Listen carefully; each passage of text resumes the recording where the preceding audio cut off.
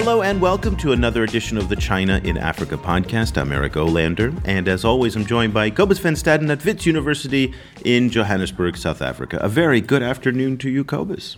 Good afternoon. And Cobus, we're going to be heading up north from you to Nairobi, Kenya, where we're joined for the first time on the show by Lily Kuo, who I think goes down in a little bit of history in China-Africa studies and the world that we kind of occupy here, as being the first, at least not dedicated, but the first reporter that we know of that actually has China-Africa in her beat.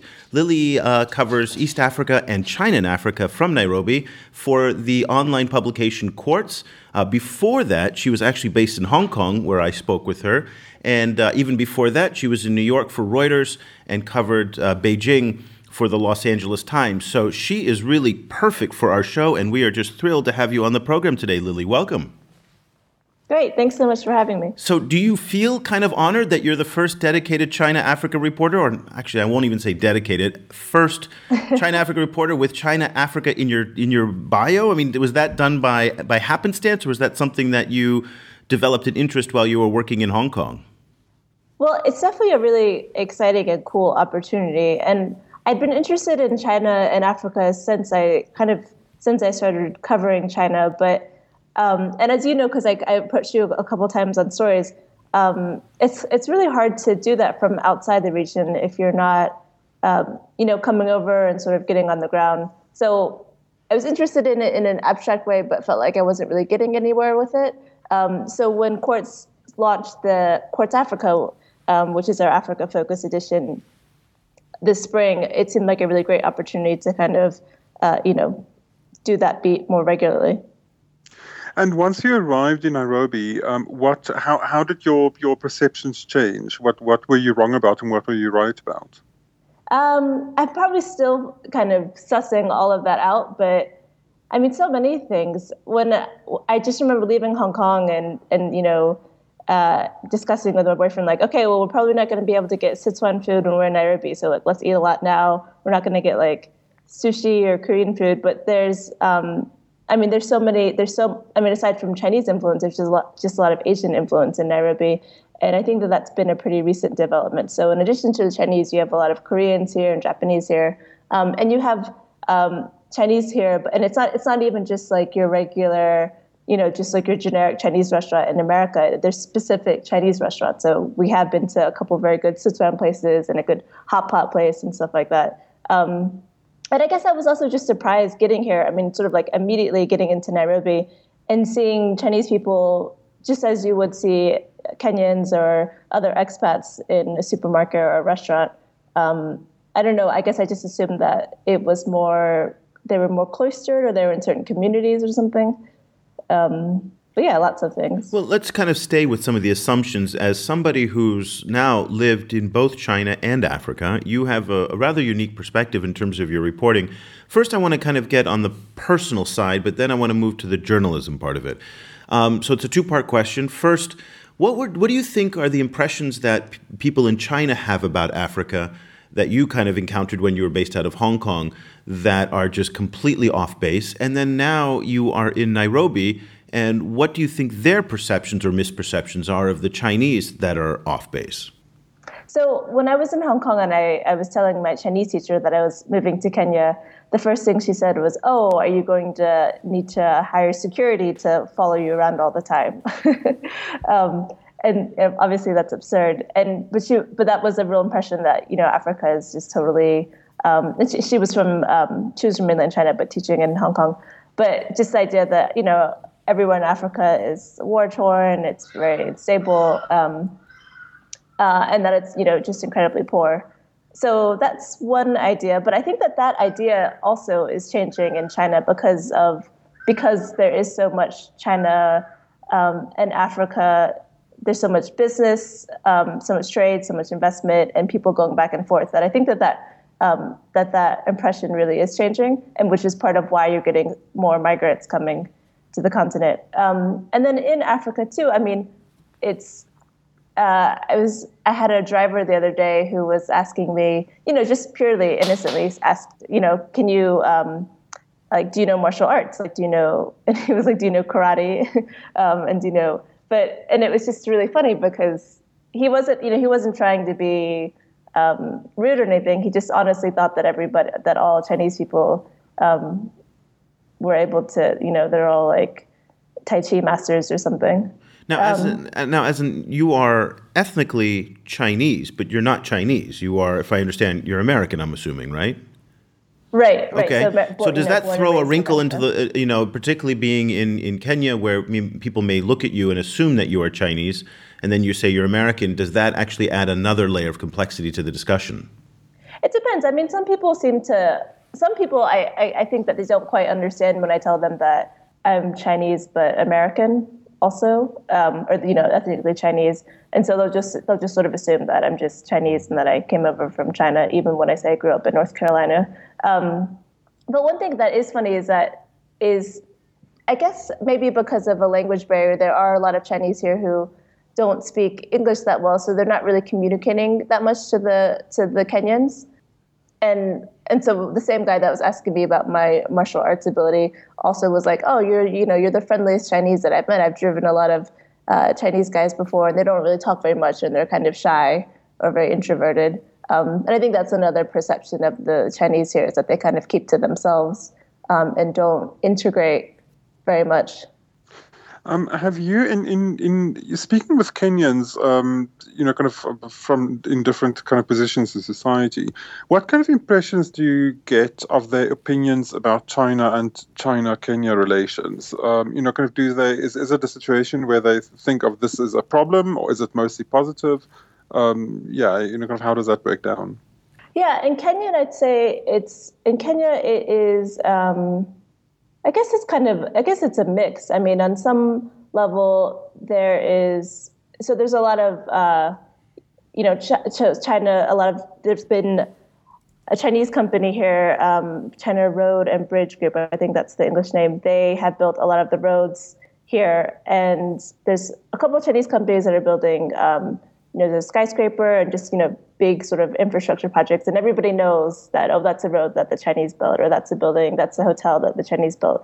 And so, and for that, all of that for the most part is pretty positive. I mean, sometimes you get things like, oh, well, you don't want to stay in this apartment complex because it was built by the Chinese, or, this road, the drainage is really bad because it's Chinese built, even though I think I've heard that actually the Chinese company wanted to build the drainage differently, but the Kenyan regulations wouldn't allow them, things like that. Anyway, but then on the other side, there seems to also be kind of public apprehension towards the Chinese. So the kind of what are they doing here, and who are they? Are they engaged in different types of low-level crime or poaching and stuff like that? But I'm having trouble kind of interpreting whether or not that's just something that the local media does, because it is, just kind of drums up readership, or if people really think that too. The Chinese that I've spoken, go ahead. You could probably chalk a little bit up any time there's a new immigrant group. I mean, you Right. and I as Americans are now, part of a culture where immigrants are being pointed out as the boogeyman. I mean, Donald Trump is making a career out of, pointing out that, every problem that Americans have is because of Mexicans crossing the border illegally. And it just seems to me that some of it is focused on the Chinese, but some of it may be just, immigration. And immigration causes stresses in any culture. Right. Because I've asked different Chinese that I've met on sort of the different groups of them, how do you feel like you're targeted, or do you feel any sort of prejudice or discrimination? And most say that for the most part, everything that they don't really have many negative experiences here. They say that they get targeted by the police more. They sort of get, shaken for bribes more, and that there's this idea But that all foreigners Chinese suffer that, though. That's not unique to the Chinese, probably. So I think so the Chinese say that they are uniquely targeted because they say that the Chinese are more willing to pay a small bribe just to not deal with the problem, whereas Westerners will be kind of self-righteous and indignant about it and say no, take me to the police station, and I don't think there's a real, there's a real offense here. So they say that they get targeted more because they're more willing to pay. In South Africa, there's another perception that Chinese people tend to keep themselves out of the formal banking system. So there's perceptions that they carry cash, and that also leads sometimes to anti-Chinese crime. Yeah, and is that because they don't trust the banking system, or?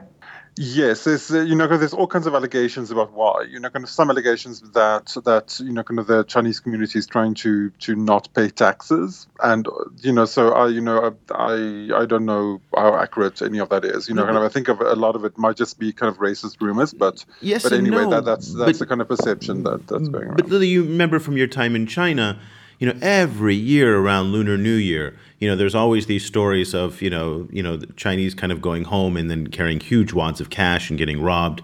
And Chinese culture around the world is notorious for keeping vast amounts of cash in houses and keeping gold and other types of things as opposed to using the formal banking system, whether that's the Chinese immigrant community in North America or it's here in Vietnam or other places.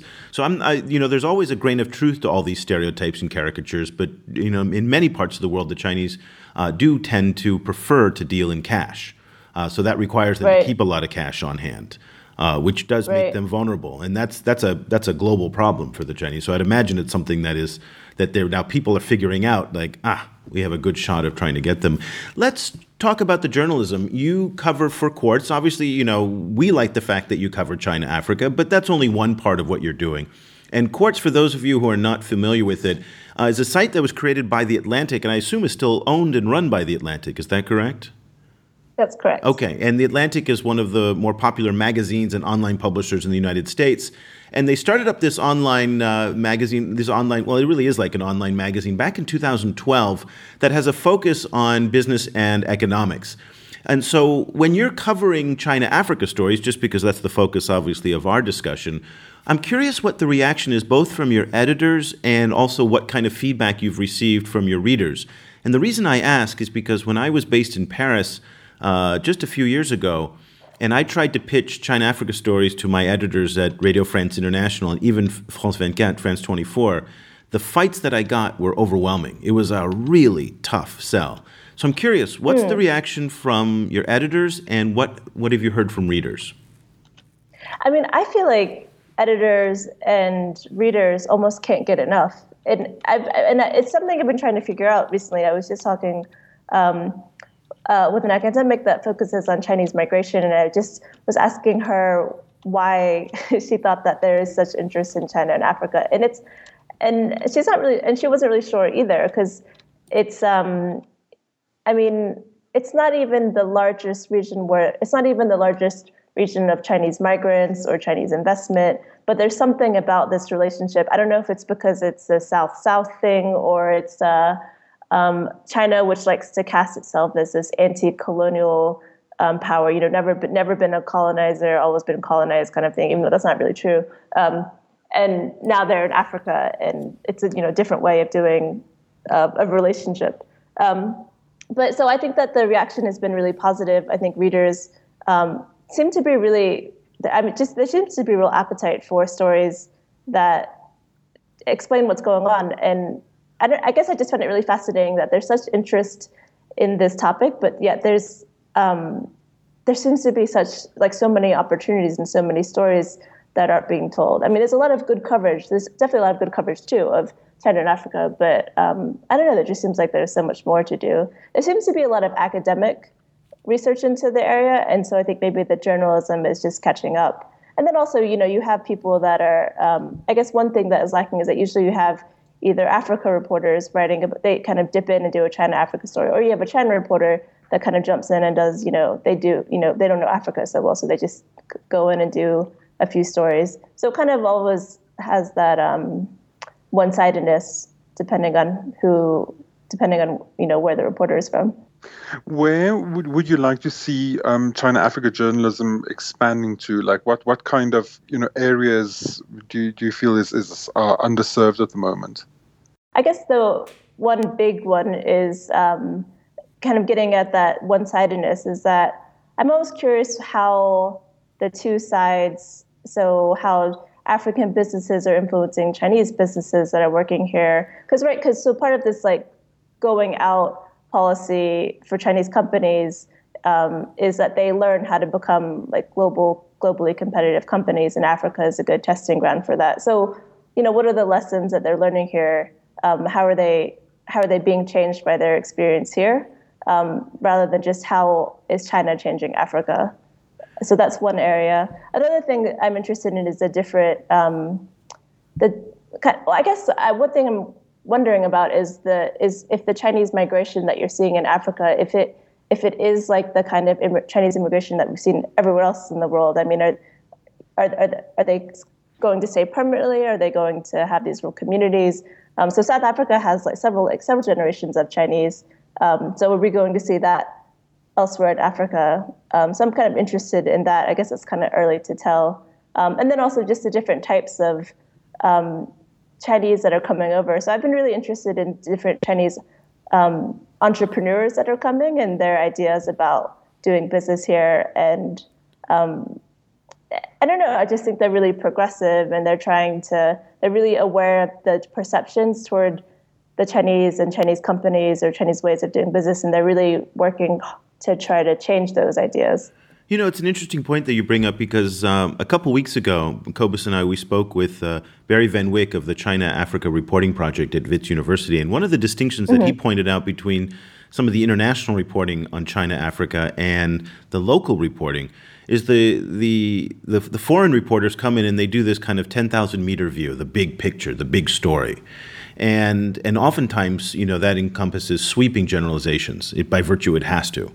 And yet a lot of the local reporting is much more focused on specific events or specific projects or even specific people. So you get much more nuance in the coverage. So I'm going to be very interested to follow some of your coverage because you have a mix of the two. You're based obviously in Nairobi, but at the same time report for an international publication.